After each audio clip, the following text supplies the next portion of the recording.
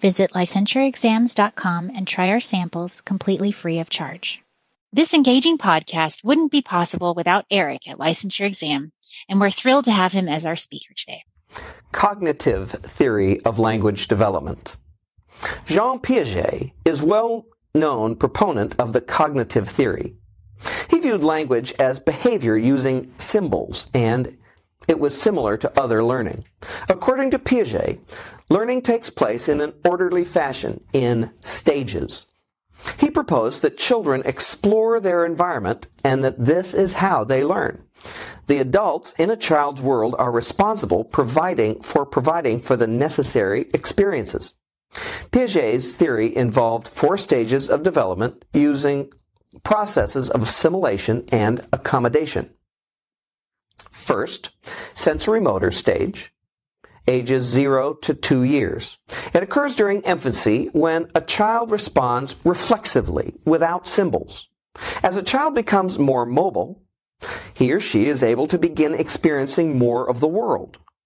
The development of symbolic language ability begins at the end of this first stage. Children work to develop fine motor skills and object permanence. Second, pre-operational stage. That's from 2 to 7 years. And it occurs during the toddler and early childhood years when language symbols are continually learned. The child is egocentric, and although memory, imagination, and language skills are developing, thinking is not logical. Children learn to classify and order information. The third is the concrete operational stage from 7 to 11 years.